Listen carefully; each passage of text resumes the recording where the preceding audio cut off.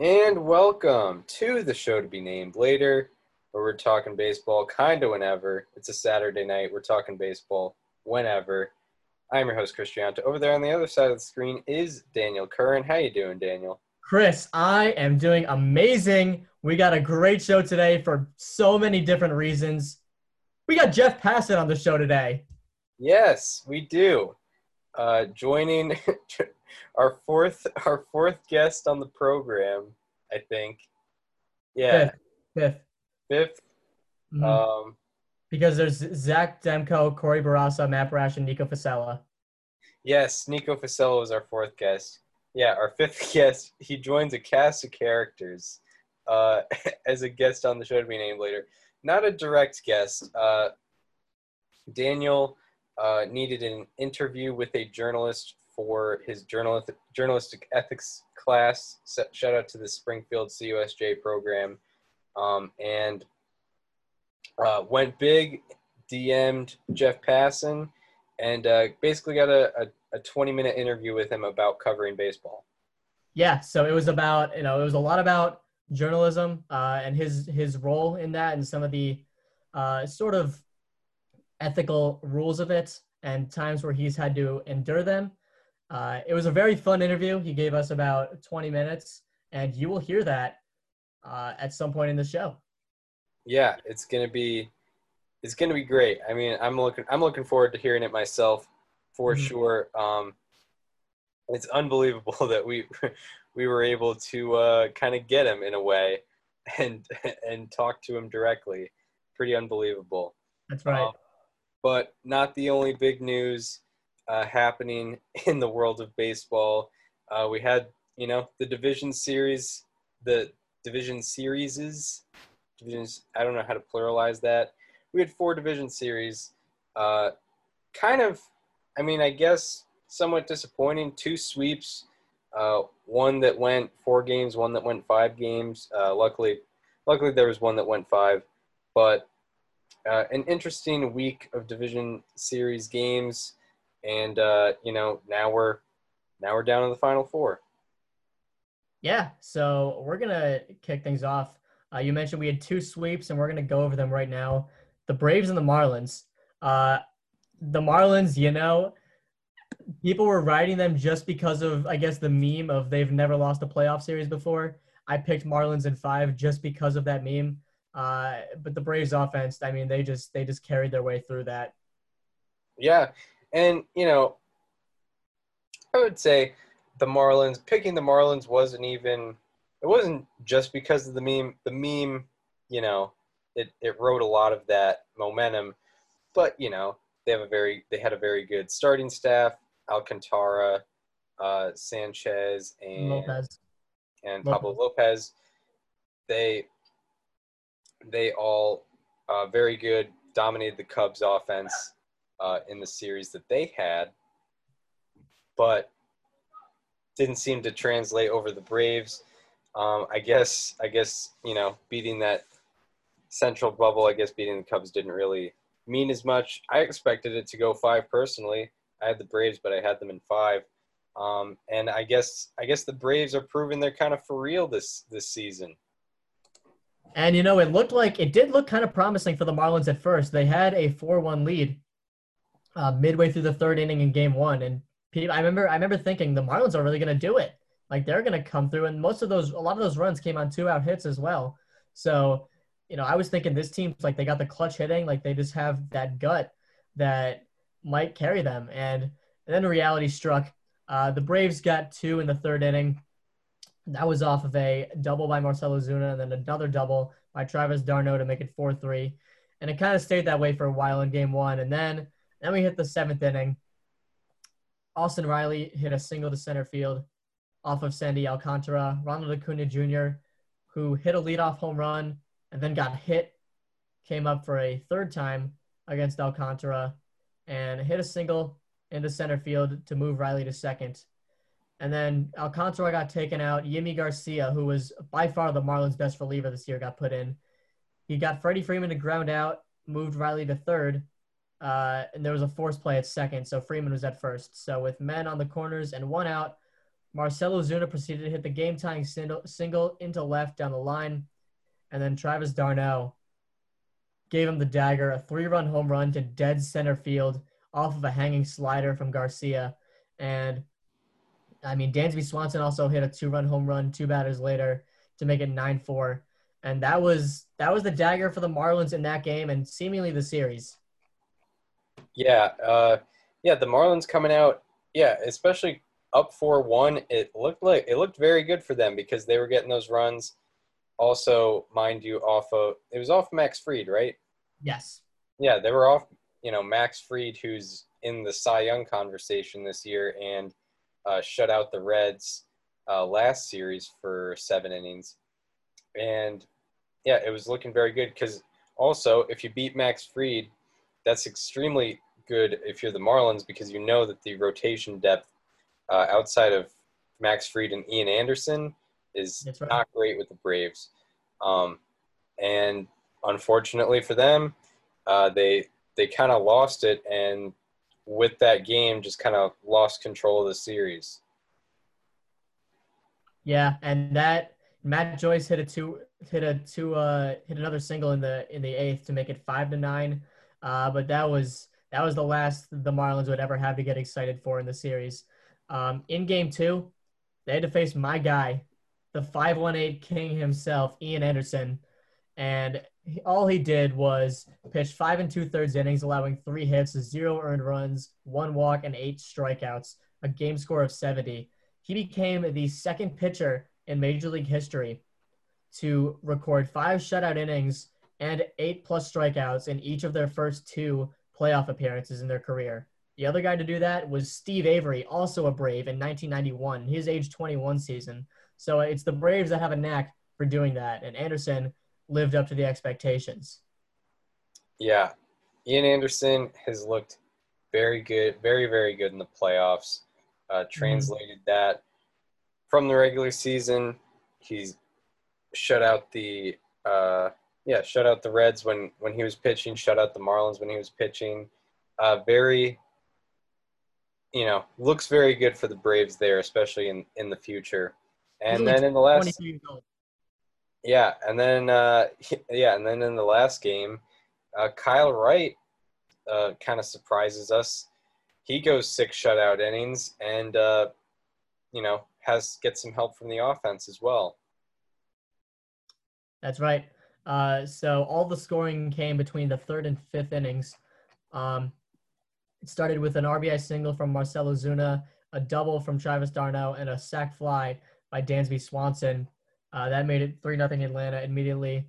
And then Freeman hit an RBI single, and then in the fifth, Dansby hit an RBI single, and Duvall hit an RBI double, and it was over from there. Kyle Wright, like you mentioned, Chris, he did a fantastic job considering what we were sort of expecting from him. 6 innings, 3 hits, no runs, 2 walks, 7 strikeouts. Game score of 71. Actually had a better game score than Anderson. Yeah, it was pretty interesting to watch, and I looked at the Savant numbers.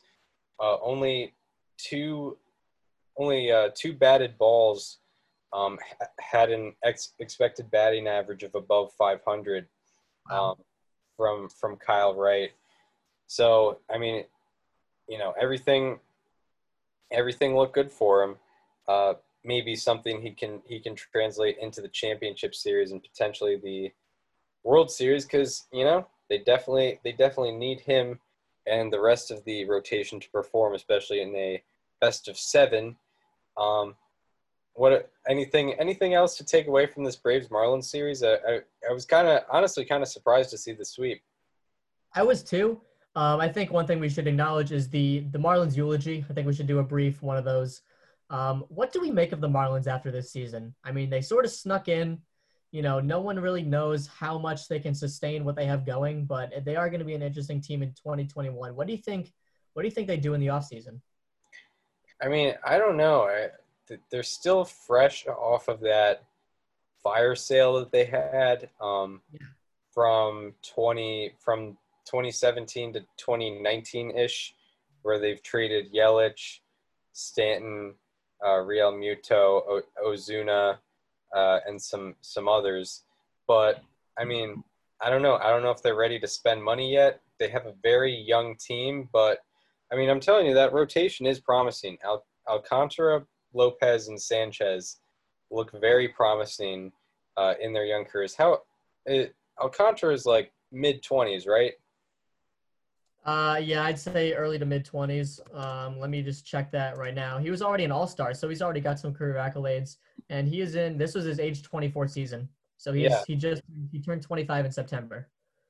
yeah. Pablo Lopez is in his age 24 season, and Sixto Sanchez right now We just did his age is 21 season. He yeah. turned 22 in July. I mean, those three pitchers, you know, Young.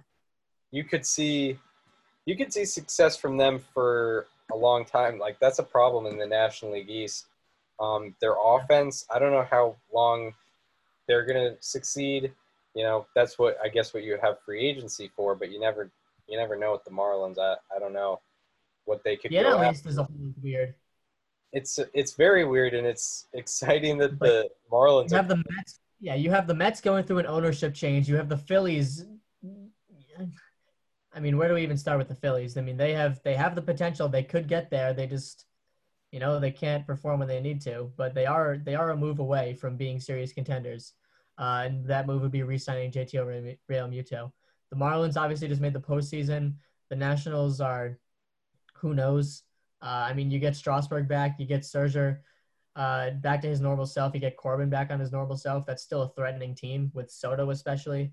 Um, there is a lot of question marks in the NL East next year. Yeah, because the NL East, like for the past couple years, we've known like those four teams at the top, they're gonna battle it out. But I guess you have the Marlins at the bottom. Now You have to consider the Marlins. now the Like Marlins Marlins have kind of thrown their hat in the ring. the Marlins have put themselves in the conversation this year. And I don't know how if they will sustain that over a 162 game sample, but you can't just not talk about them going into next season, which is encouraging, which is Yeah, beyond where we thought they would be at this point. yeah, absolutely, absolutely. Yeah, pretty wild that this kind of evolved this year. Um, yeah, you don't know what to do with the Phillies. They have a ton of talent with Harper, Real Muto, Wheeler, Nola, um, Segura. Mets, you have talent over there too. You have DeGrom, you have Pete Alonso, Jeff McNeil, uh, Brandon Nimmo. I guess you could throw And you in have there. the ownership change. You have what? The ownership change too. Yeah, you have the ownership change. They're probably going to be spending more money. Nationals are still the reigning champions, and they have a very good pitching staff and probably the best young star in the league. Yeah, and then you have the Braves, who have been The Braves are the Braves. They yeah need no introduction, and you'll three see it. consecutive NL East titles, Yeah. Yep. and now the Marlins. It's a crazy division for sure. Like one of the craziest divisions just got crazier with the Marlins. There, And you can make a case for any of those five teams to be competitive. yes, absolutely. Very, very interesting. But yeah, the Marlins. Props to the Marlins. They were kind of fun. I was always rooting against them in the regular season. I just didn't want them in the playoffs. I always wanted another team in the playoffs instead of them, like the Phillies or Because you um, thought they would be a stepping stone. yeah. I thought they were just I thought they just had a hot start, and yeah, I thought they'd be a stepping stone, absolutely, and proven wrong in that wild card series. And yeah, props to them. Good year for the Marlins. But yeah, let's get into the other National League series. Dodgers Padres, another sweep. This one was definitely surprising. We were both, very uh, kind of back and forth on what could happen in this series. We were both wondering maybe the Padres could win this series in 5 games, but the Dodgers came to play and they swept. They found different ways to win and swept the Padres. Pretty crazy to consider. Yeah. I mean, let's just call it spade a spade here, Chris. The Dodgers are the best team in the league, and that's not even up for question at this point. They They're a very good team. They have a lot of good assets on this team, and they're built to win a championship. They just haven't done it yet. And this is big because this was the team with the second best record in the National League, and they took them to the cleaners, no problem. I think the Braves are going to be a bigger test for them, especially because, and I think this will be brought up a lot when we talk about the Padres. The fact that Clevenger and Lamet were both unable to pitch this series obviously does play a factor. I think it could have been more competitive, but ultimately I still think the Dodgers would have taken it regardless. So that's where I'm at with that series. Yeah, exactly. Yeah, they the Dodgers were able to avoid probably the top two pitchers with the Padres. The top two pitchers for the Braves are kind of dangerous to them with Fried and Anderson, especially Anderson Mm-hmm. with the momentum he has and Right, what that's he's right. going on. Um, but yeah, it was surprising. Game one was just the Dodgers just outplayed the Padres. They got more hits. They got more runners in scoring position. Took advantage of the Padres' mistakes. Kershaw had a very good game. Kershaw started game two. Bueller and May combined for a good outing. Bueller went 4, May went 2, and then the rest of the bullpen did the work. And then game two was a very, very intriguing game. Probably most exciting, definitely the most exciting game of that series. Absolutely. I mean, there was so many elements to this game that just made it into a thriller. You have, you have Cody Bellinger hitting a home run to put the Dodgers up 4-1, and then robbing one. Not just that, but robbing Fernando Tatis Jr.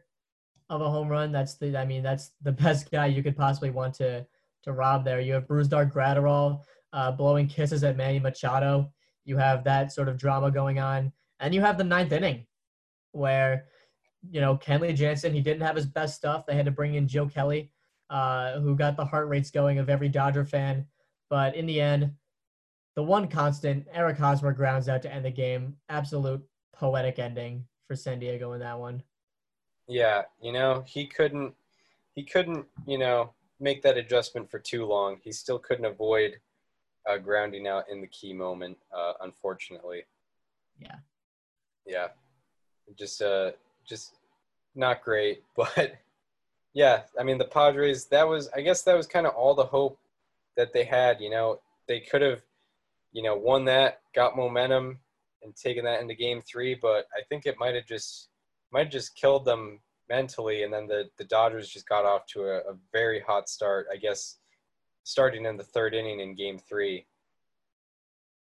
Yeah. they Uh, yeah, they scored I mean, 4. game three was just a wash. Yeah, Game 3 just yeah, it was a was it a bullpen game for the Yeah, Padres? because it was a bullpen game, and uh, some of it, Adrian Morhone did not get it done. He pitched 2 innings, gave up 3 earned runs.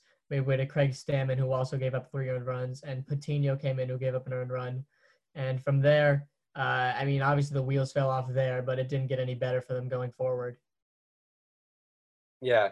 And I guess it just shows you, like you're not going to be able to beat the Dodgers if you don't have your top two starters. It's really not going to be able to happen. Yeah. Um, the Padres are a good team, but they Not only that, definitely and Chris Paddock wasn't really there either. yeah, exactly. You need Yeah, more they from him. they they needed their full roster in order to win that series, and unfortunately they did not have that. And the Dodgers definitely, I guess, kind of did what they were supposed to, and they're kind of a machine right now. They are. Both them and the Braves haven't lost a game all postseason, so that's going to be an exciting matchup, and we'll obviously preview that later. But let's talk about the Padres now. Chris, I want to ask you something. Do you think in the next, say, 3 to 5 years, the Padres are going to win an NL West title? 3 to 5, yeah. In the next 5, I think they will. win the NL West at some point. The Dodgers, they will get older, and the Padres, we have seen AJ Preller and the ownership is willing to go get big free agents if they want to. Maybe they make a move this offseason now that they've established that they can be successful for a whole season. Maybe not I guess 162, but I mean they had the second best record in the National League. So I think that commitment to getting free agents for a lot of money, maybe making another trade, and also they got more prospects coming. They got Mackenzie Gore coming. Luis Patino is still developing, and then of course you have the talent stacked with Tatis, Machado, Cronenworth. You have a good bullpen with Pomeranz, Yates, and everyone. Yeah, I think they'll win one. I don't know if it'll be next year. I could see them winning in 2022, 2023. I could see it happening. The Dodgers will probably be a wild card team that year anyway. If in the case that happens, they can maintain success. But I can definitely see it happening. Okay. Do you have any thoughts on that? I'm really glad that Tatis got to shine this year, and I'm excited to see what he can do in a full 162 because we still have not seen that yet. Right. And next year we're going to be treated to that. Padres fans should have their heads hang high after this season. I was skeptical on whether they were going to be able to take that next step, and boy, was I wrong. They took it and then some. 37 wins on the season, the second best record in the National League. Jake Cronenworth coming out of nowhere to likely win NL MVP. If not him, then probably Devin Williams on Milwaukee.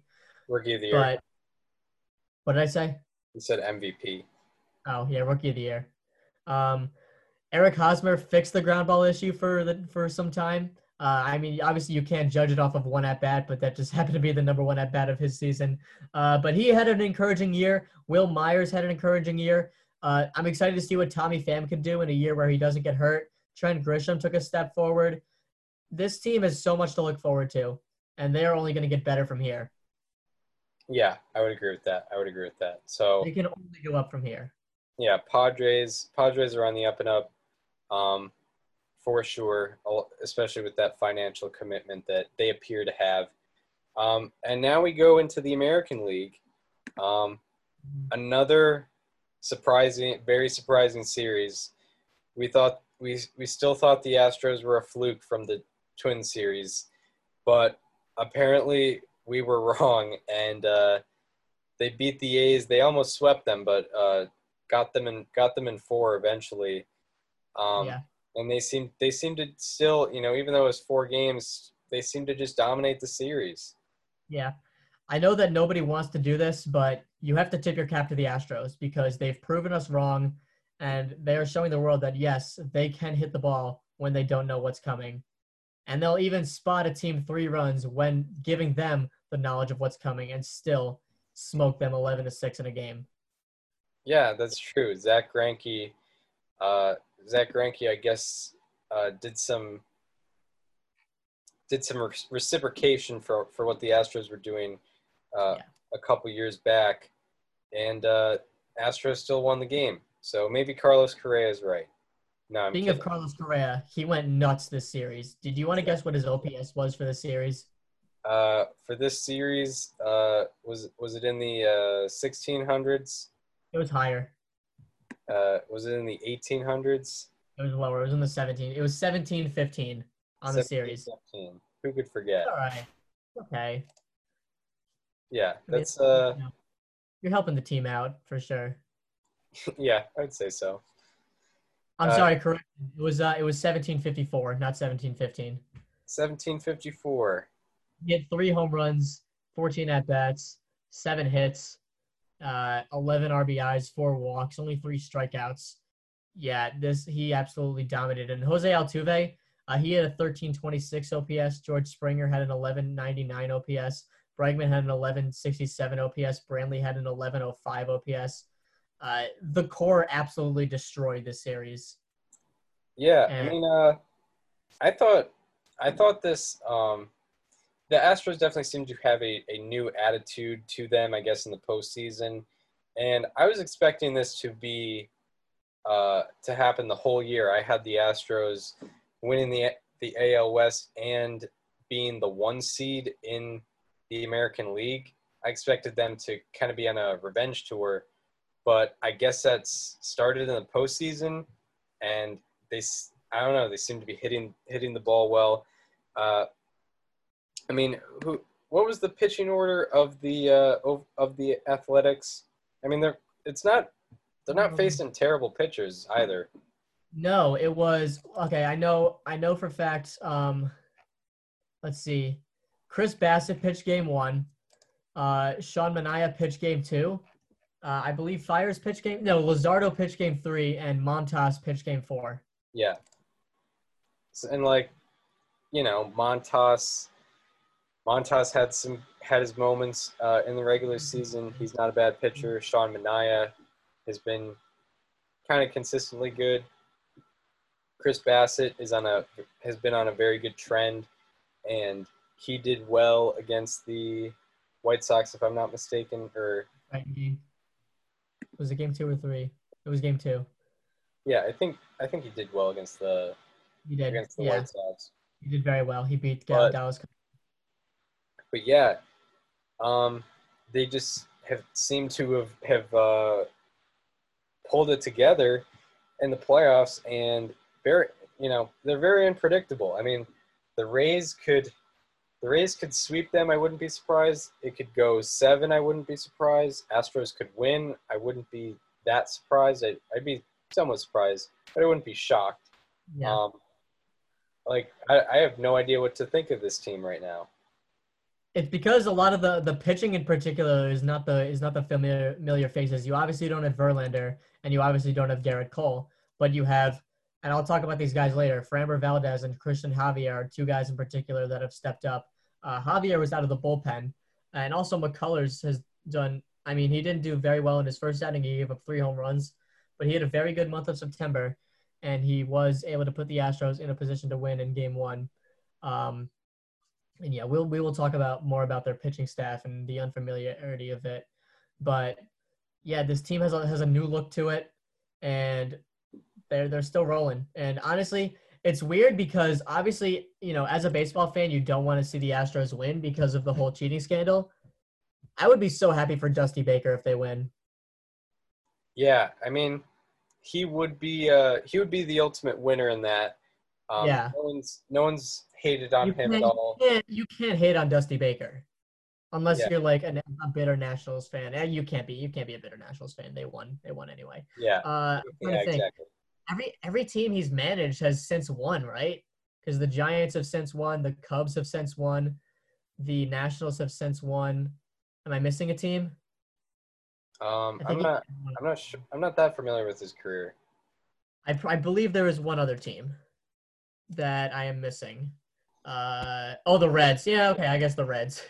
Yeah, he managed the Reds for 6 seasons. Yeah.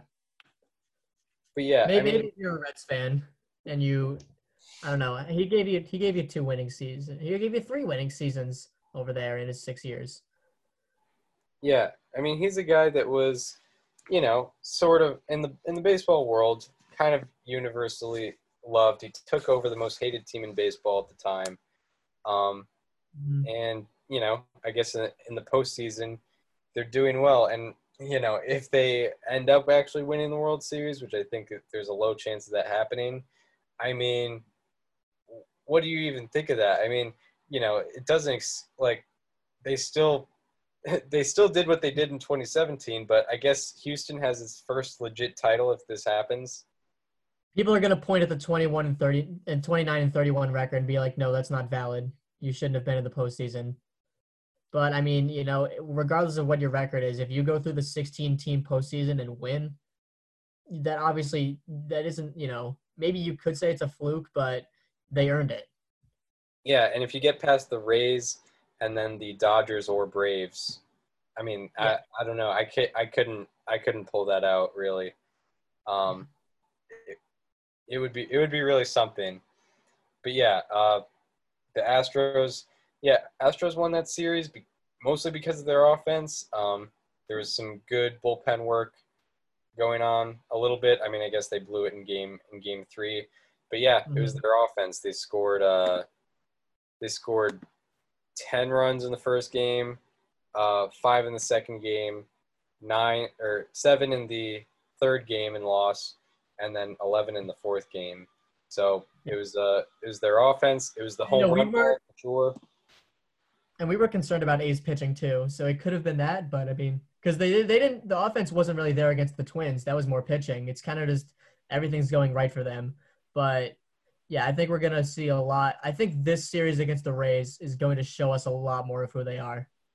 Yeah, for sure. And I mean, I guess we said that a little bit with the A's, but the A's we had our doubts about for sure against the White Sox. So I mean, if the Astros can get through the Rays, they are a proven team for sure. But Mhm. if they get totally demolished by them, then you know we could have their doubts that they probably had a bit of an easier path than a lot of other teams. The Astros did with Yeah, facing I guess in recent memory historically bad postseason teams that neither of them have won a playoff series since '06, and they've been to the playoffs multiple times. Just so I don't know. We'll see about the Astros. We'll see how they do in their series against the Rays. And speaking of the Rays, we're going to get into the last division series that just happened. Most this was the exciting best series. series and the best game. Yeah, best series. Yeah, most intense game for sure. I was on the edge of my seat the whole entire game. Yeah. And Um, Go the ahead. Rays and the Yankees. Daniel predicted exactly how this would go. Split the first two, split the next two. Rays win after going all out in Game 5. Um, I mean, just it was a very interesting game. We can start with Game 1, I guess. Yeah, game one, you have Blake Snell, you have Garrett Cole. Um, you know, the Garrett Cole was obviously the big get for the Yankees in the offseason. And to be fair, he had nothing to do with this series loss for the Yankees. I think we can acknowledge that with no problem. Exactly. He was on his A game both days. He did give up a couple home runs in game one, both to Randy Arozarena and G-Man Choi. But nonetheless, he was still able to power through and win the game and pitch 6 innings, 3 earned runs, 8 strikeouts. That's a quality start. And obviously, the Yankees were able to get to Blake Snell with 3 home runs, I believe. One from Higashioka, one from Judge, and one from Frazier, and also a sac fly from Hicks. So yeah, I mean the Yankees were able to get to Blake Snell in game one. Then obviously the dagger came in the ninth when John Curtis came on and promptly gave up a nuke to dead center field to Giancarlo Stanton for a grand slam. It was a 9-3 Yankee final. Yeah, they Yankees came out, did very well in Game 1. I think they typically do. I don't know. I guess in recent memory, they've done well in Game 1s, kind of Yeah, establishing themselves. Then Game 2 comes. They're facing Tyler Glass now. They have what appeared to be Devi Garcia on the mound, and and Tyler Glass now kind of does his thing. He gave up 4 runs ultimately, but only 1 run in the first 3 innings. This was after the Rays had established a solid lead. So the Yankees bring in, they start Devi Garcia. He goes 1 inning. He allows 1 run on a hit on a home run, and then they bring in the more experienced pitcher Jay Happ, and it kind of backfires on them. it absolutely backfired in their face. J Happ, this was obviously a very controversial decision. A lot of Yankee fans and baseball fans in general are looking at this as sort of the root to when everything started falling apart for the Yankees. And I think that it is a fair criticism. But one thing that I like to play, I guess, devil's advocate for is that if Jay Happ goes out there and pitches well, we're talking about, Brian Cashman and Aaron Boone being the biggest geniuses in baseball. And I get that obviously Jay Happ, he isn't, I don't think people had much expectations for him going into this series and just into the playoffs in general, but he was one of my how about that's. So, I mean, I still think it is a question mark. Um, they tried to beat the Rays at their own game, and that's not the Yankee way. The Yankee way is, you have the money, you go out and spend it, and you put a team out in the field and play the traditional way. Uh, and it obviously backfired for them, like you said. Yeah, and you can only go the Rays way if you have the Rays depth. And the Rays, the strategy, like the Rays obviously don't have the money to spend, so this is how they compensate for that. Yeah, exactly, and yeah, the Rays way. The Yankees, yeah, they have the traditional roster format. You have a starter go 5-6 innings, and then you build up to probably the three main guys in your bullpen. This year it's Britton, Green, and Chapman. Last year it was Britton, Ottavino, and Chapman. That's So right.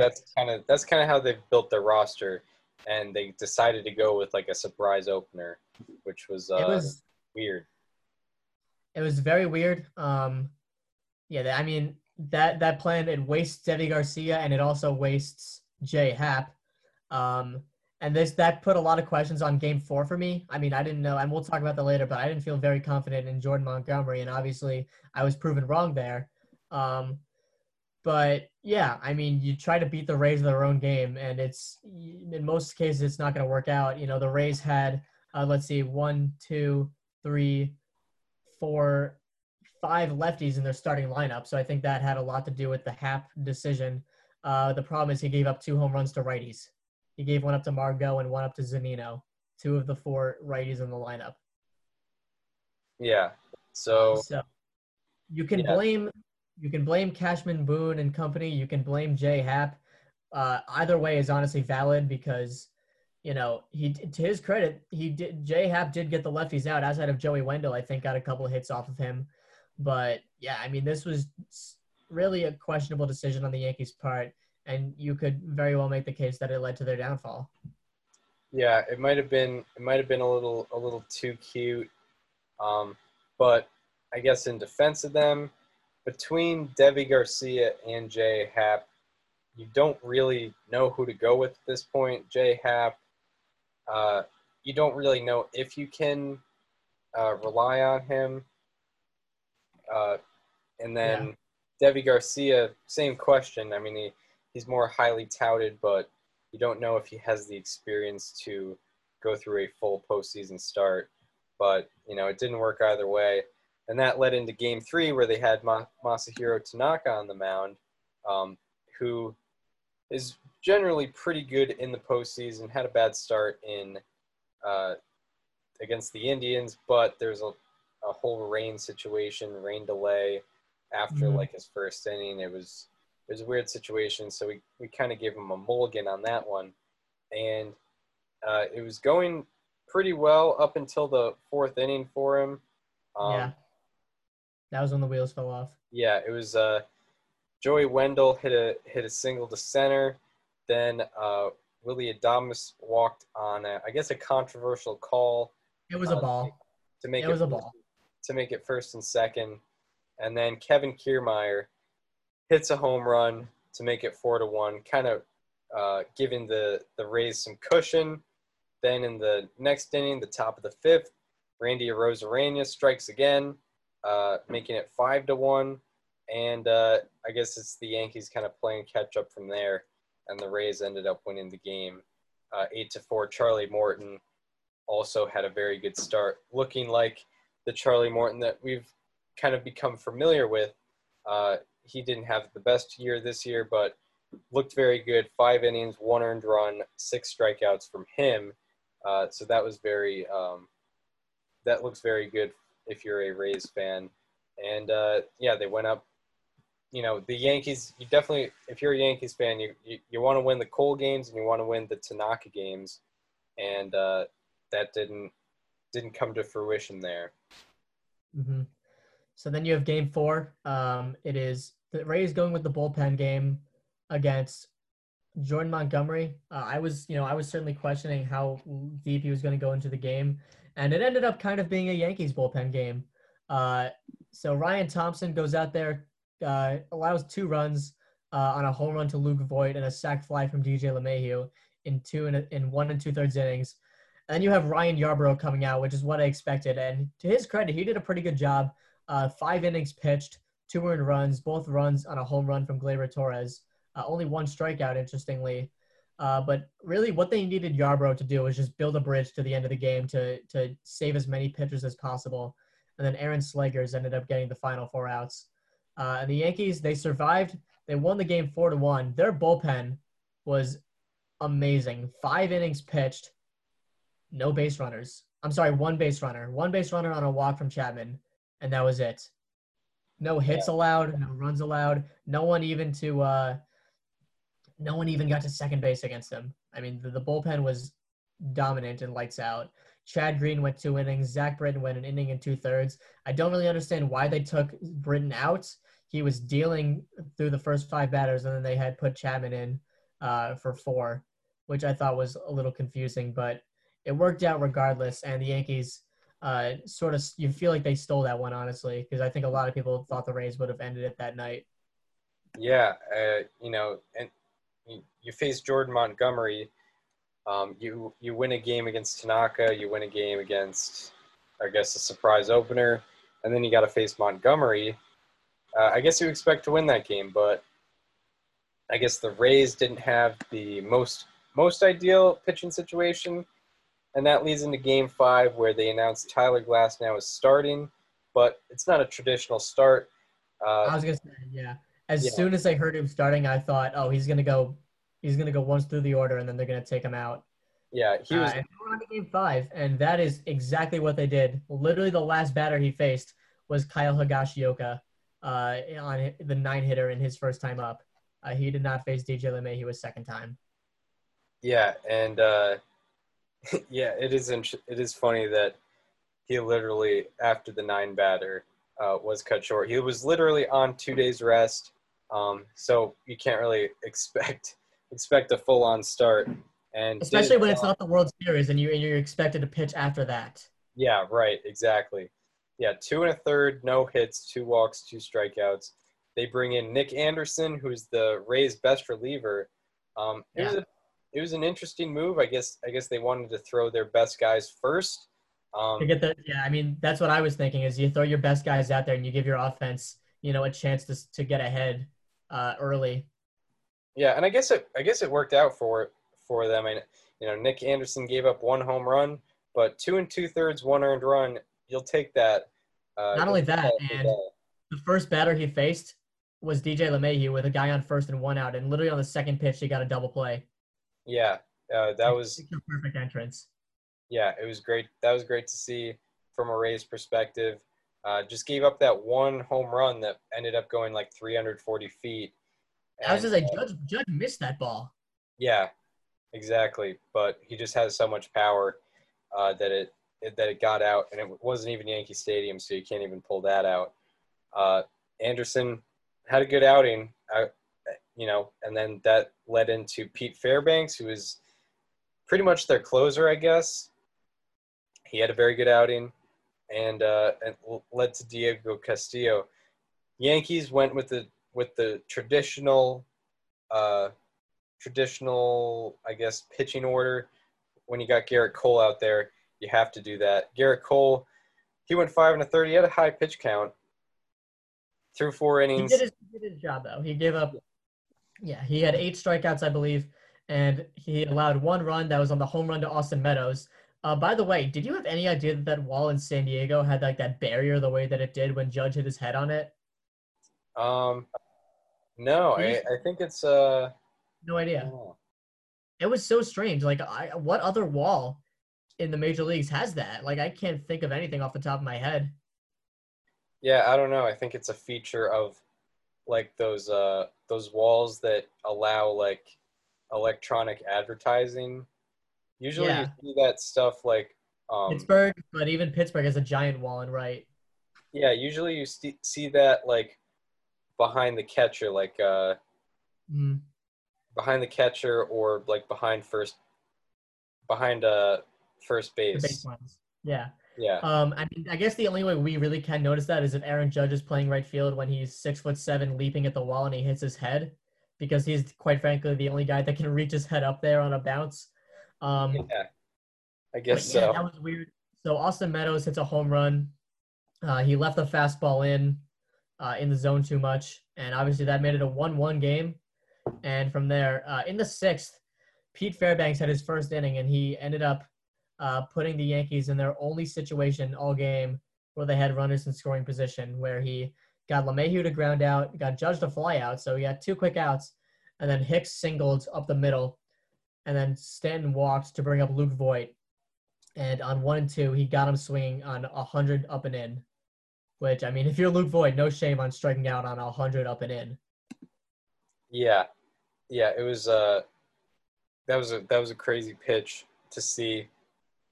And yeah, Garrett Cole, I guess, high pitch count. Props to the Rays for putting up very good at bats and getting him out relatively early, and giving them a shot at some of the bullpen guys, because outside of Meadows, no one was getting Garrett Cole. And yeah, it was a game of home runs. Judge hits the home run to give the Yankees a 1-0 lead. Austin Meadows a home run to tie it. And then in the bottom of the 8th inning, Aroldis Chapman on the mound, Mike Brasso up. Mike Brasso had been thrown at intentionally or unintentionally, we're not sure, by And he Aroldis was Chapman undrafted. earlier in the season. He puts up a long at bat. I think it was 10 maybe pitches. 10 pitch 9 pitches had gone by. On the 10th pitch, takes a fastball that ate a little too much plate and puts it in the left field seats. It was a real poetic moment It was to put the Rays ahead. it was unreal. I mean, first of all, Mike Brasso, undrafted, uh, which is so uncommon in Major League Baseball because the draft is super long. And I mean, that could certainly be something that we see more of in the future, being that there was only a 5-round draft this year. But nonetheless, being undrafted and being able to A, make it to the big leagues, B, make it on a postseason roster, and C, get to this moment. Uh, Poetic justice. I mean, this is something that they write in Hollywood. Maybe probably not even.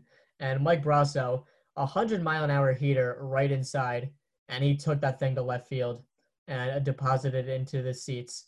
Um, at that point, like, I mean, it was over at that point. Like, you knew that the Rays were going to lock it down in the ninth, and they sure did. Diego Castillo got both Stanton and Voigt to go down swinging and looking respectively. And then, of course, you have the Gio Urshela lineout to end the game. The expected batting average on the Gio Urshela lineout to end the game and ultimately the season for the Yankees was a crisp 690. Wow. Yeah, Nice. very nice. Very nice way to end the Yankees season. Um, but yeah, I mean, that's the Yankees. I mean, I think there's a lot to say about the Yankees and where they go from here. And I think we should just get into that because Aroldis Chapman, he blew it again. This is the second consecutive year where he's given up the season-ending home run. And I pointed this out to you earlier and on Twitter. Aroldis Chapman has given up 3 home runs in his career in the postseason, and they've all been some of the most iconic home runs in recent postseason history. Yeah, you have the Rajay Davis home run to tie the game in Game 7 of the 2016 World Series, which is like that might be it's one of the moments of the decade for sure. Even though the Indians didn't Even want though the Indians win, lost, that was the highlight of that game, and the Indians didn't even win it.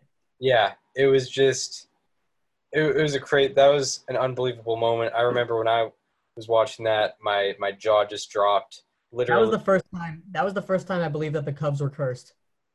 yeah, like that was a crazy moment. And then last year, 2019, you have Jose Altuve winning the ALCS on one swing of the bat with a 2-run homer to walk it off in Houston.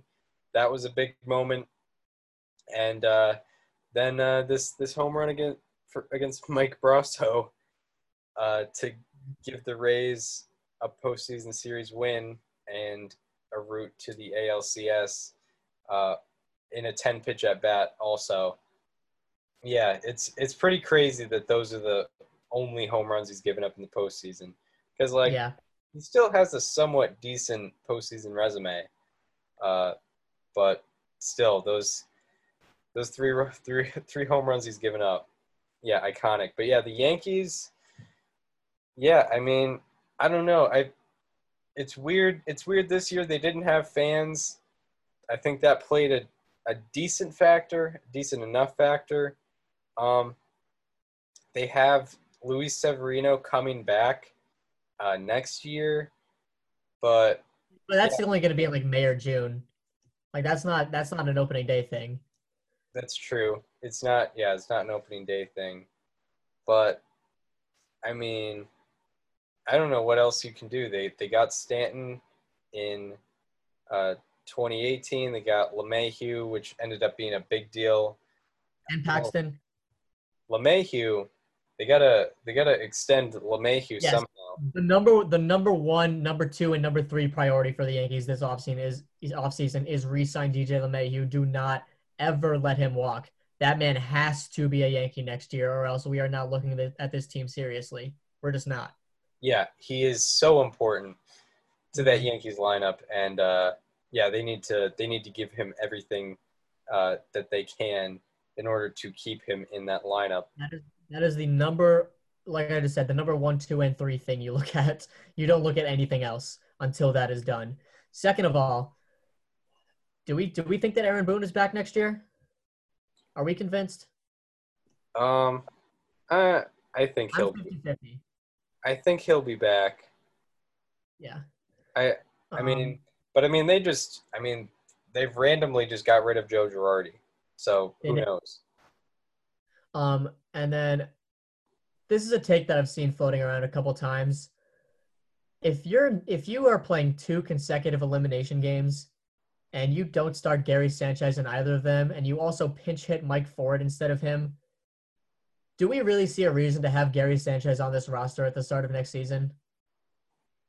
Yeah, I don't know. Like I I don't think they absolutely should look to trade him because his stock is. I still think they can get a reasonably good package for him, even after the down year that he just produced, because you still have the potential. He has a fantastic arm as a catcher, and he has a lot of power. Just the other things, the other tools are not really there at all. They did not show it all this year.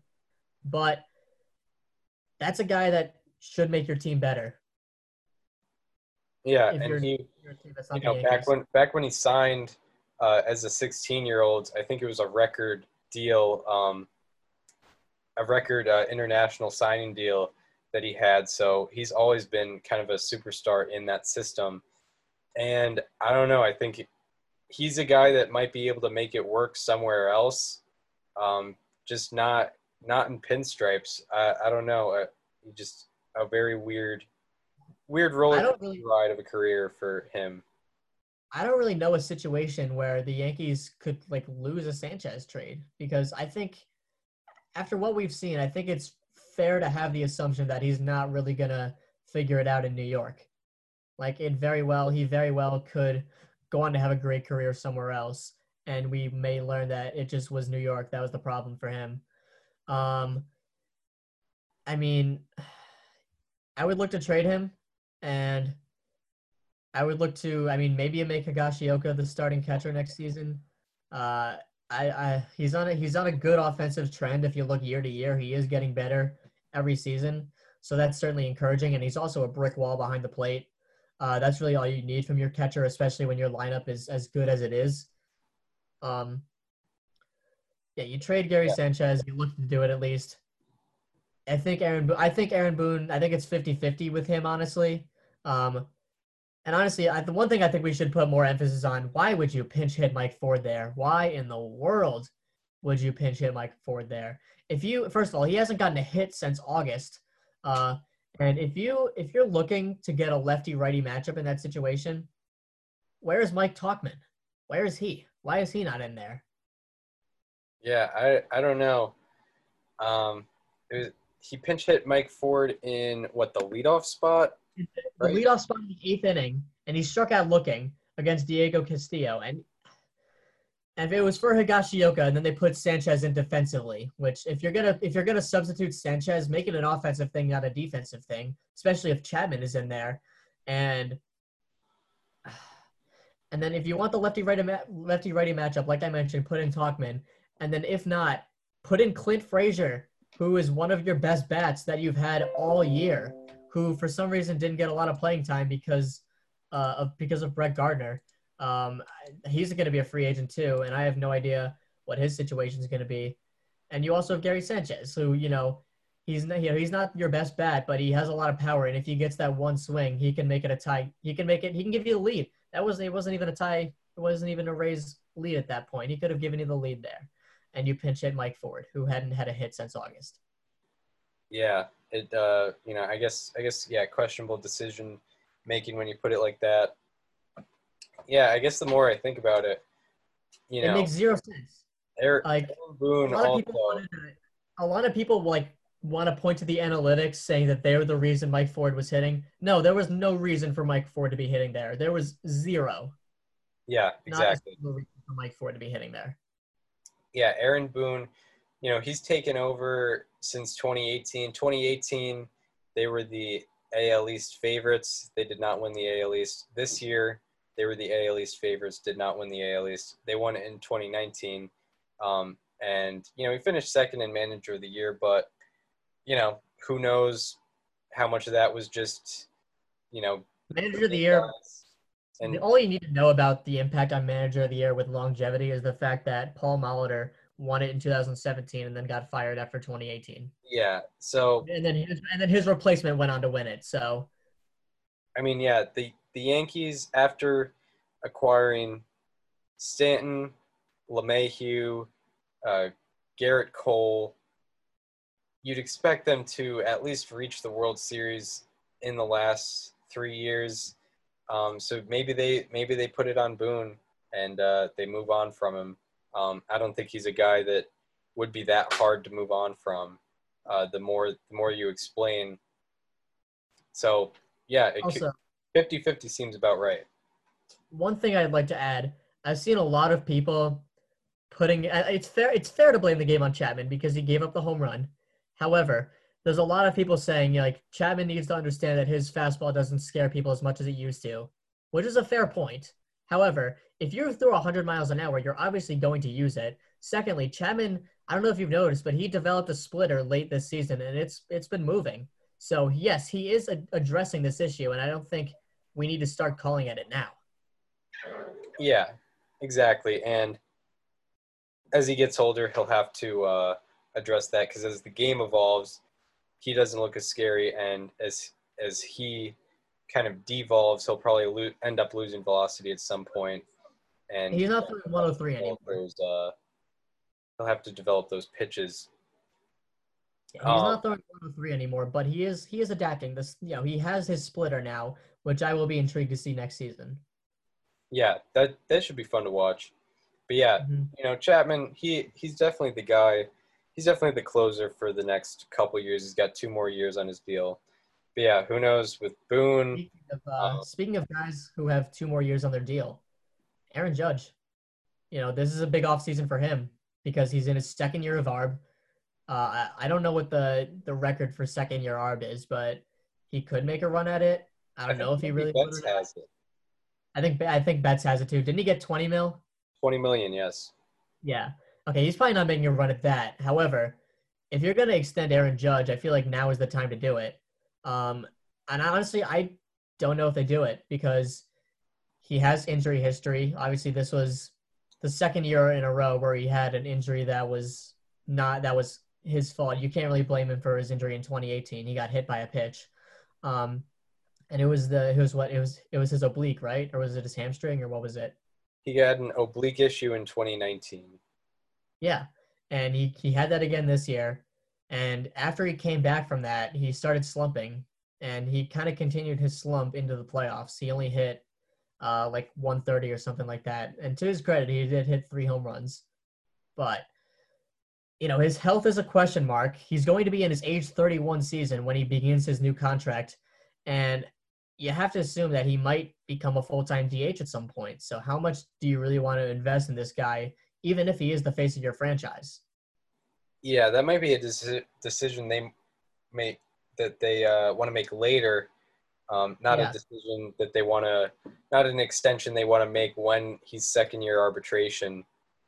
hmm Um, Then you're gonna, yeah, yeah, you want to give yourself more time there. So, but I think that is something to start considering now. Is what do the Yankees do with Aaron Judge in the next 2 years?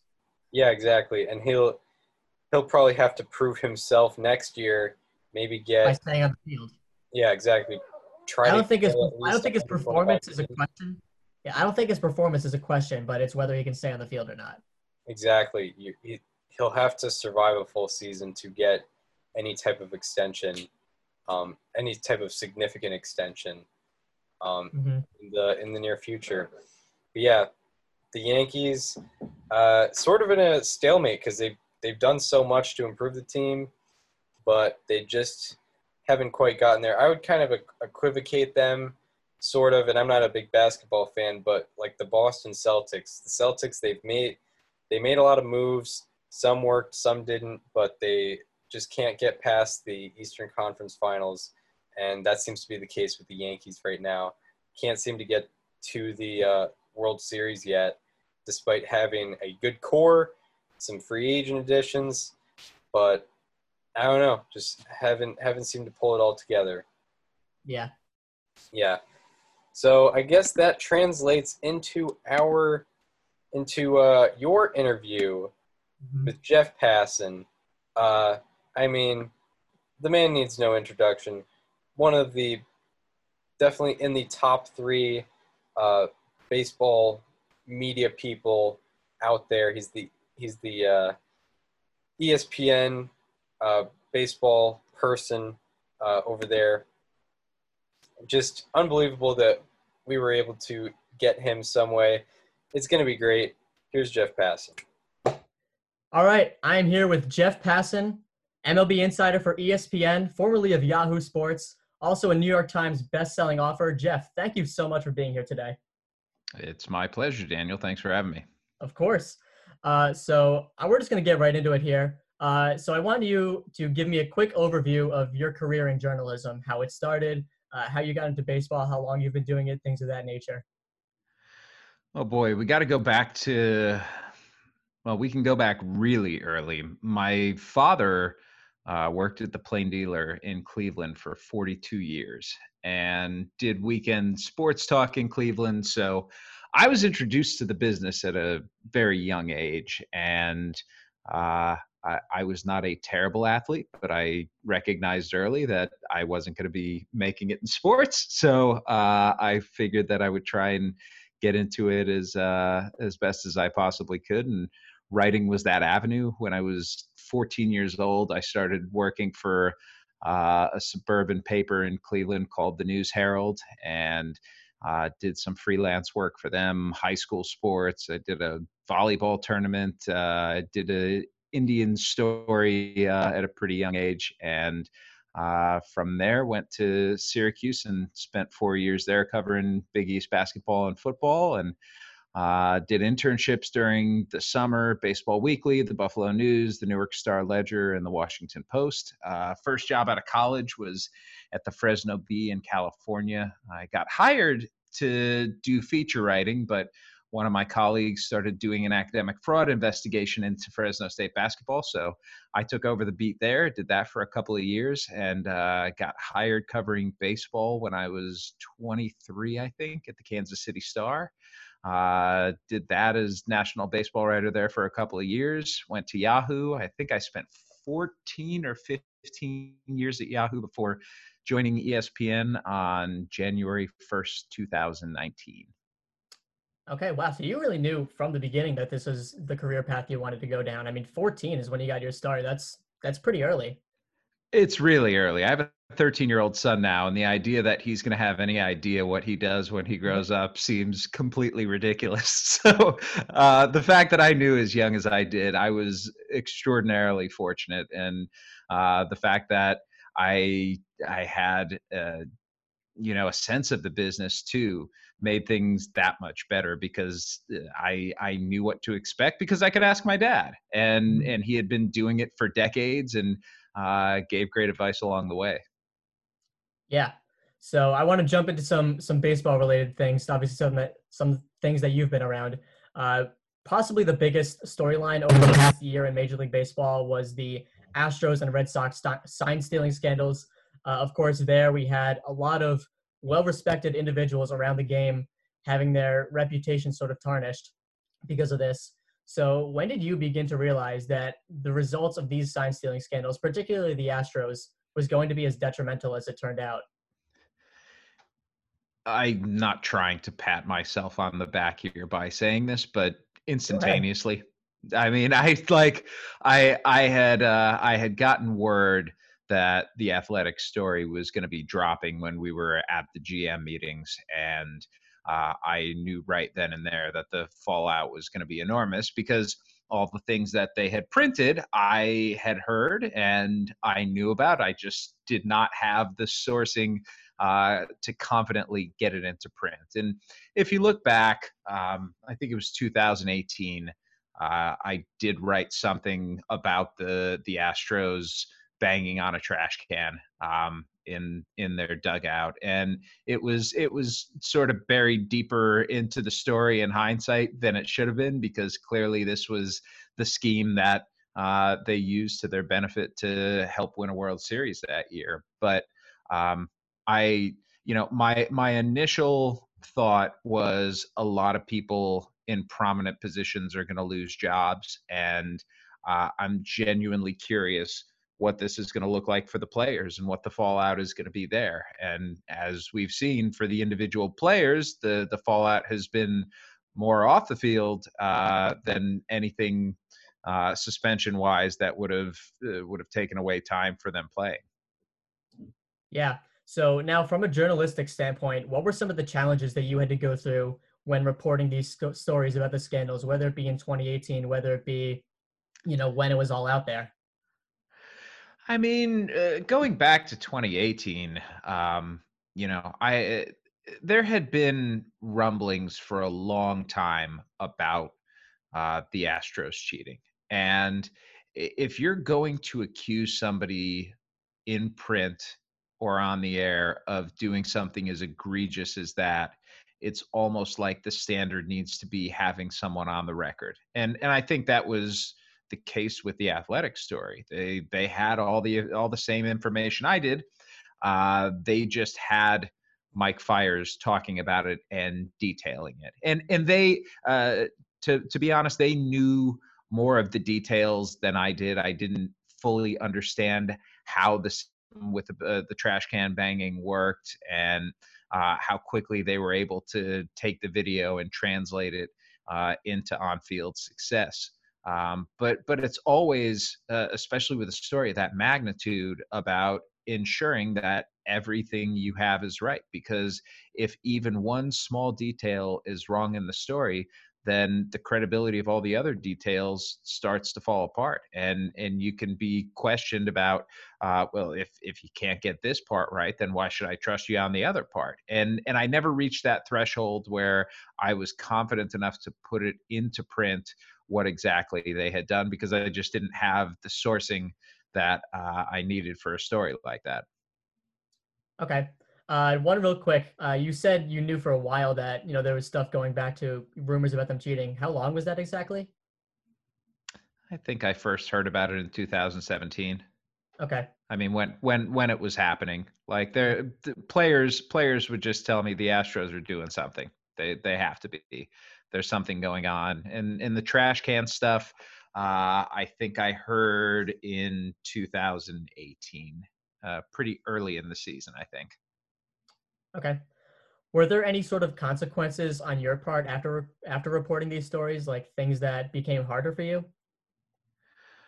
Um, no, No, I don't think so. I think that the players understand what my job is, and they don't have to like it, and I don't blame them for not liking it, but I think they respect it, and they know that there's not anything personal ever when it comes to what I'm writing about a team or a player. I can't allow myself to do that because objectivity is of the utmost import. And if I let any personal feelings get in the way, then I'm not doing my job to the best of my ability. And so I think because I've tried to be as fair and even-handed as possible, the consequences have been more with like angry fan bases, and that's fine. Fan bases are gonna get angry Mhm. when you write things about their team that they perceive to be negative, even if those things are truthful. The lens of a fan is completely different than that of a journalist. And listen, there are plenty of fans out there who understand what I try to do and respect it. But there are plenty who think that I have some kind of bias against whether it's the Astros, the Yankees, the Red Sox, whatever team there may be. And uh, there's nothing I can do about that other than to say no, that's not true. That's not right. That's not how I operate. My work doesn't say that, but they're going to believe what they want to believe, and all I can do is try and let the work speak for itself, and hopefully change their minds. Sure. So, did you speak with anyone in the Astros or Red Sox organizations during these times? And if so, how did you go about doing that when both organizations were sort of under fire?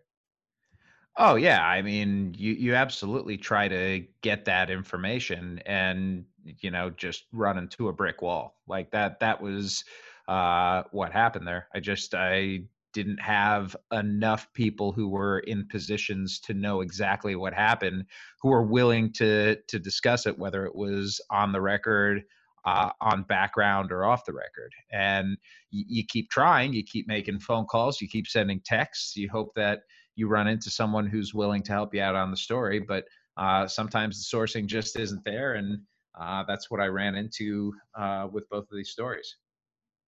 Yeah.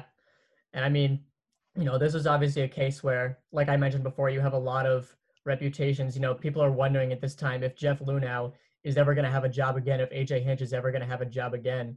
So how do you sort of go about getting a story out there, knowing that these consequences could be out there?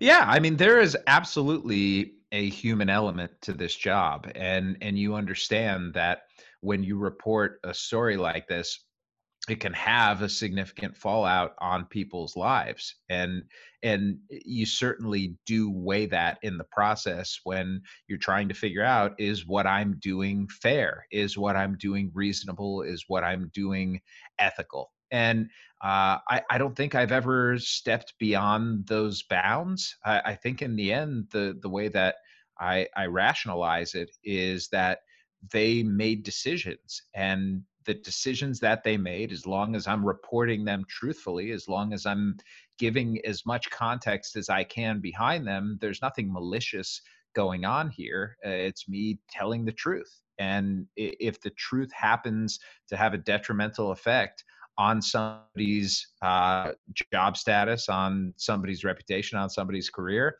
uh, those are decisions that they made. And I'm not perpetuating any falsehoods. I'm not creating any narratives here. I'm just going straight forward with what happened. And that's sort of the beauty of being a news reporter. It's just the facts, and if you stick with the facts, I feel like I'm safe in doing the right thing that way. Okay. So there were a lot of conflicting reports regarding some of the perspectives here, where you have Jeff Lunau getting fired and then saying, "I'm not a cheater. It was the lower level employees. It was the bench coach." And then later on, you have the Wall Street Journal article that came out in February that explained, it was an intern in the Astros organization that showed Jeff Lunau a PowerPoint about the cheating method. So how do you go about those conflicting reports, and how do you, make sure that what you have is valid? With Jeff Luhnow in particular, I look at it like this: when you're the head of a baseball operations department, your responsibility is what happened in baseball operations. You're responsible for all of the employees beneath you, whether it's a consigliere or a low-level intern. And in the end, the decisions that are made ultimately fall on you. So even if you're not the person who's going out there and directly mandating that this be the approach that they take, you still need to be responsible for their actions. And that's why I think he was fired as much as anything. Even if he was not the architect of what happened, he was in charge of the Astros baseball operation side when it did happen, and thus there's a level of responsibility and culpability for him there. Okay. So I want to transition into another story of yours. On November 23rd, 2017, you wrote a column for Yahoo Sports explaining that you decided to give up your Hall of Fame ballot after 4 years of voting, I believe. So what went into this decision, and how did you think the public was going to perceive that news from you?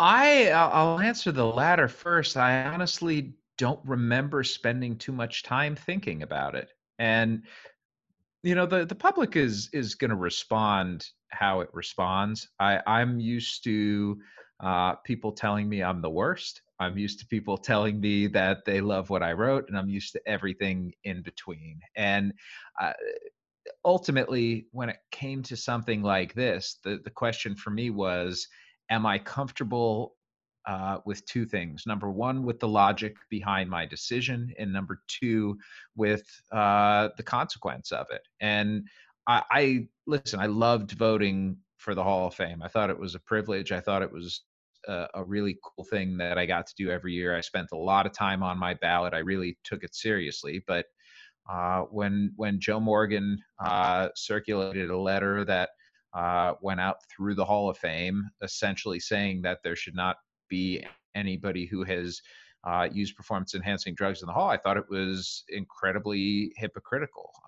Not only are there already players in the Hall of Fame, I believe, who have used PEDs, but this was trying to blackball Barry Bonds and Roger Clemens, who I think are two of the best players in baseball history, and who, despite their actions, I believe, deserve inclusion in the Hall of Fame because of that. I have no problem on their plaques saying what they're alleged to have done. I have no problem with there being a wing in the Hall of Fame devoted to steroids, explaining the story of how PEDs came into the game and the influence that they had on it. But in the end, if I'm going to participate in something, I want to feel good about the organization with which I'm participating. And the actions taken by the Hall, I thought, were just incredibly hypocritical and singling out people who didn't deserve to be singled out.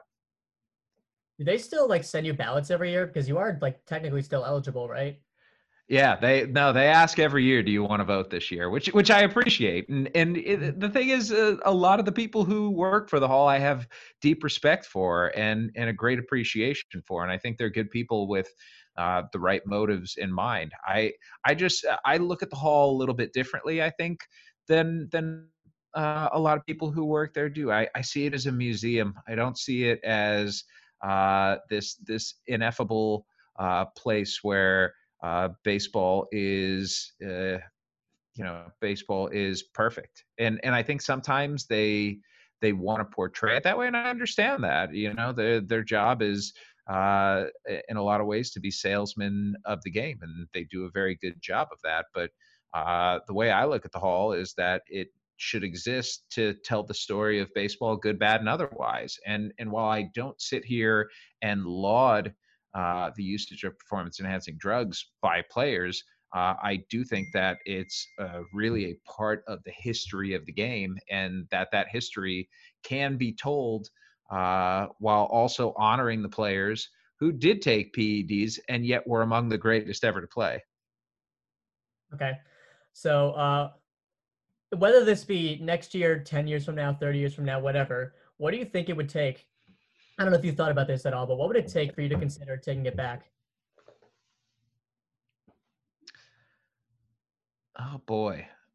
I haven't given that a whole lot of thought. I think if Bonds and Clemens were allowed in or were voted in, and the tone that was put out there by the Hall of Fame changed and uh, showed that they were likelier to not just consider the future candidacies of players who had taken PEDs, but to look at themselves as much as a museum for the history of baseball as something more than that. I would consider it. Listen, I'm not closed-minded when it comes to anything. So I hope that day comes. I hope I can vote for the Hall of Fame again in good conscience, but that's what it's going to come down to. It's going to be a matter of do I feel good about participating in this process, and do I feel like it's a fair process? Yeah, I mean, I agree with all that.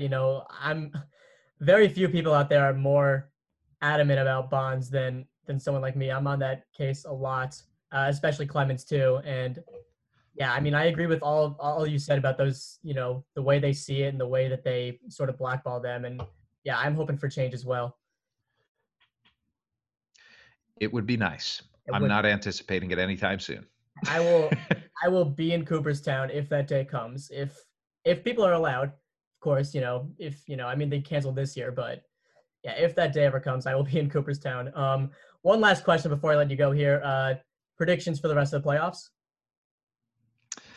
At the start of the postseason, I said Dodgers and Rays in the World Series. I have no reason to deviate from that at this point. And I felt a little lame going with the chalk picks, but I think they're the two best teams in baseball. I think the Rays really showed something in that Game 5 against the Yankees. It was as good of a personification of modern baseball as I've seen.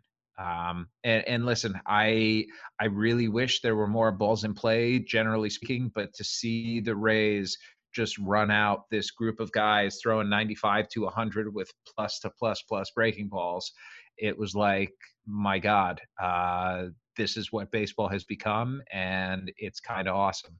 And the Dodgers, I know the Braves haven't lost a game yet either, but the Dodgers and the way that they ran roughshod over the Brewers and the Padres. It really illustrates how good, how talented, how deep they are. And despite questions about what they're going to do with the back end of their bullpen, I do see them beating Atlanta. Though I think it's going to be, I don't think it's going to be easy. I think the Braves got a couple of games in them. I think this is going to go 6. I do think the Rays are a pretty significantly better team than the Astros. But the way that Houston has first beat Minnesota and then beat Oakland in the last round, it's been awfully impressive to see how Houston has sort of shaken off questions about its mediocre regular season and come through when it mattered. Yeah. My co-host on my podcast and I both had Rays Dodgers in July at the start of the season. So I think I had that as well, actually. I know I had the Dodgers because I picked the Dodgers from the start. I'm pretty sure I had the Rays too. it's hard not to pick the Dodgers, especially with Mookie now. Yeah, they're absurd. I'm not gonna say they're the best baseball team I've seen since I've been covering the sport. Coming up on not quite at 20 years, but we're getting there. And I hate to be a prisoner of the moment, which that may be, but they are so good. They're so much fun to watch. They do literally everything well. They hit well. They hit for average. They hit for power. They hit for contact. They go both ways platoon wise. They field well. Their pitching, starting pitching and bullpen, both excellent. I mean, it's just a team without a clear weakness. Yeah, I mean, and you said it right there. So we're gonna have to cut it off there. Jeff, thank you so much. It has been a pleasure, and we look forward to hearing you on ESPN, on wherever you're going for the rest of the playoffs on your analysis. Thank you for having me, Daniel. Appreciate it. All right, thank you.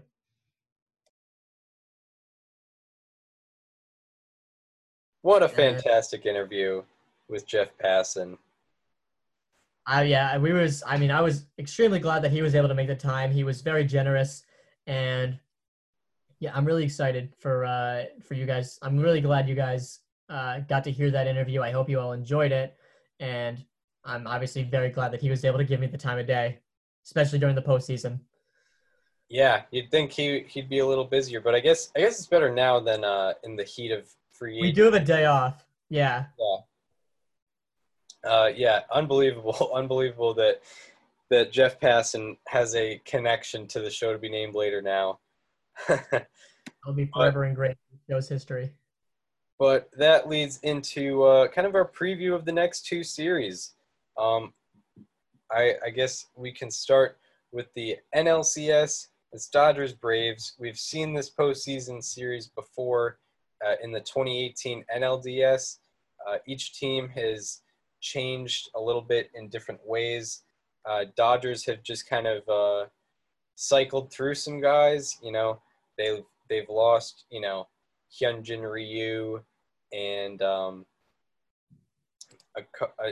another starter or two, but they've gotten Dustin May, Julio Urias back in that starting rotation, and the Braves have just kind of grown, and they've added Ian Anderson to their rotation.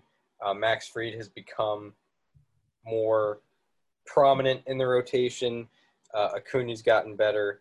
Albies has gotten better. Even Freddie Freeman has gotten better. So an interesting new look at this postseason series. They didn't face each other this season, obviously. They were not in the same bubble, I guess you would say. So in 2019, the Dodgers won 4 out of 6 against the Braves. And there were some significant performers in 2019 for the Dodgers against the Braves. Justin Turner against the Braves in 2019. He hit .538 with a 1725 OPS in 28 plate appearances against the Braves in 2019. Maybe that can carry over somewhat. And Max Muncy against the Braves in 2019, he hit .400 with a 1328 OPS against the Braves in 2019 in 23 plate appearances. So some significant performers. What do you think? How do you think this series will differ from their 2018 matchup? Well, I think the Braves are a more established team for sure. Yeah. I just looked at the rotation from the 2018 matchup between them. They had Mike Fulton-Nevis start game 1. Obviously, that ship has since sailed. Anibal Sanchez was in game 2. Remember when he played for the Braves? Yeah. They won good season. And then they had Sean Newcomb pitch game 3. And that was the game that they won. But Newcomb only went 2 2/3. Acuna hit a grand slam against Buehler. So I'm excited to see that matchup again. And then Fulton-Nevis started game 4 for them, and they lost that game, obviously. But the matchup that I'm most excited for, and I guess this goes without saying, if you know me, you know that this is the one. Clayton Kershaw versus Ian Anderson. I got my calendar marked. I believe it's going to be Tuesday that this matchup happens. Yeah, Tuesday. I couldn't be more excited. This is Clayton Kershaw. He does have the narrative in the postseason, but he's been electric and lights out in his first 2 starts this year. And Ian Anderson needs no introduction. He still has yet to give up a run this postseason. And I'm excited to see what he does against a team of this quality. Yeah, this is his biggest challenge yet, facing the best team in baseball right now currently. Not necessarily saying that it's a guarantee that they'll win, but best team in baseball currently, and he'll be facing up against them. And yeah, he'll be facing up against a future Hall of Famer for sure, in Clayton Kershaw. And yeah, Clayton Kershaw also, facing a very legit offense. The Padres offense is good, but the Braves offense, you could argue, is better, especially trending better. So that's going to be a matchup for sure. Should we just do we have anything more to say on this? I mean, I think it's pretty cut and dry, honestly. I'm nervous about the Braves' depth. Obviously, Kyle Wright did a great job, but we haven't seen their game 4 starter. I don't know who it's Have they announced their like roster? Because I really don't know who they'd go with in Game 4. Yeah, I definitely worry about the Braves starter depth as Um, well. I think this is, power offense, obviously. The Braves have that big three in their lineup with Freeman, Acuna, and Ozuna. They also have a supporting cast of d'Arnaud, of Swanson, guys that have been able to come through for them when they need it most. So that's been awesome. Duvall as well. So I'm excited to see that offense. I think the offense is going to need to really be there, especially with runners in scoring position. They're going to need to get those key hits if they want to beat LA, because obviously they're going to have the advantage in pitching. Yeah, uh, yeah, they're gonna have the advantage pitching, and yeah, you want that offense to jump out, get it, get started early, put the pressure on the Dodgers, and shake them up a little bit because the Dodgers so far have not faced much of a threat in terms of in game. Even that Padres game, they were leading the entire time, so they haven't really had to play from behind yet in the postseason. So if the Braves can do that, maybe they can shake things up. Should we get into predictions? Yeah, let's do it. You want to go first? I've been yeah, I'll go first. I've been pondering this. I'm saying the Dodgers will win, but I'm thinking how many games. Um, it could go 5, it could go 7. I'm not exactly sure. It's all about kind of what the Braves offense is able to do. We know who has the starting pitching advantage. We know who has the bullpen advantage. It's kind of about which offense does better and if the Braves offense can jump out. And what I'm going to say is the Dodgers and Braves, they will split the first two. And then I think the Dodgers are going to take it from there. I think the Dodgers are going to win in 5. I was literally going to say the same thing. I got the Dodgers winning games 1, 3, 4, and 5. 1, 3, 4, and 5. Yeah. Yeah. I feel bad because I've picked against the Braves in every series, Mm-hmm. but the Dodgers are such a machine, man, and they're really going for it this year. Yeah. And for that reason, I think they're going to win in 5 games. And that's not a knock on Atlanta at all, but LA is just such a machine. Yeah. They look like the Terminator right now. It doesn't Mhm. seem like anything is getting in their way. And I don't think the Braves are a very good team, but I don't think they serve that challenge. So maybe we'll be wrong. I hope we're a bit wrong. I hope we have a longer series. I hope it's a more exciting series. Yeah, we always root for a long series. And now we go into the ALCS. Um, two teams that I think a lot of experts, or I guess you would have said before the season the Astros could go far, but you did. At the beginning of the postseason. Beginning of the postseason, uh, more people had the Rays going further, but the Astros definitely not. And at the beginning of the season, most people had the Rays not going as far. But yeah, Rays Astros in the ALCS, their paths cross. What have you got going for this series? I got a little nugget. We probably should have said this in the recap, but if you're still here, then you get this little nugget. Mike Brasso, when he had that heroic performance in Game 5, he became the 5th player in postseason history to come off the bench and record 2 hits, including a homer. Yes. The most recent person to do it was Raul Ibanez. You remember that one, Chris, in 2012? Yeah, against the Tigers. Against the Orioles. What? It was against the Orioles. 2012. It was in the ALDS. They faced in 2012. He was on the Yankees. They faced the Orioles in the American League Division Series. Raul Ibanez, he actually hit 2 home runs, believe it or not. He tied it in the 9th, and he hit a walk-off in extras, I believe. And that was off the bench, and they went on to get swept by the Tigers. Yeah, he had 1 clutch hit against the Tigers, but not 2 in the same game, I guess. Yeah. But yeah, Mike Brasso. That's right. There are some guys that the Rays are going to need to get more production out of in this series than they've had in the previous matchups. And one of the main guy there is Brandon Lau. This was my midseason MVP. This is a guy who raked all year for Tampa Bay, and he went 0 in the last series, didn't get a single hit, and in the postseason is hitting 077 with a 0 isolated power, has not had a single extra base hit, and has a 277 OPS. So that's got to change. We need to see more production out of him in the 2 spot, especially if Randy Arozarena is going to be hitting the way that he is in the 3 hole. You need guys getting on base for him because solo home runs aren't going to do it all the time. It did last night, but not all the time. Yeah. Brandon Lau, you want to see that he's kind of become a staple in the Rays lineup, and the Rays don't really have any of that, star power in the lineup. So you'd like to see a guy who was, mid-season MVP caliber to produce for you. And yeah, good point. You want guys on base for Randy Arozarena right now. Didn't think that was a sentence I'd be saying a month ago, but you want guys on base for Randy Arozarena, in case he can drive you in. Yeah. Two people that I'd like to highlight from the Astros, I hinted at them earlier, Christian Javier and Framber Valdez. These are both young kids. Valdez did have a little bit of experience before this year, but this is Christian Javier's rookie campaign.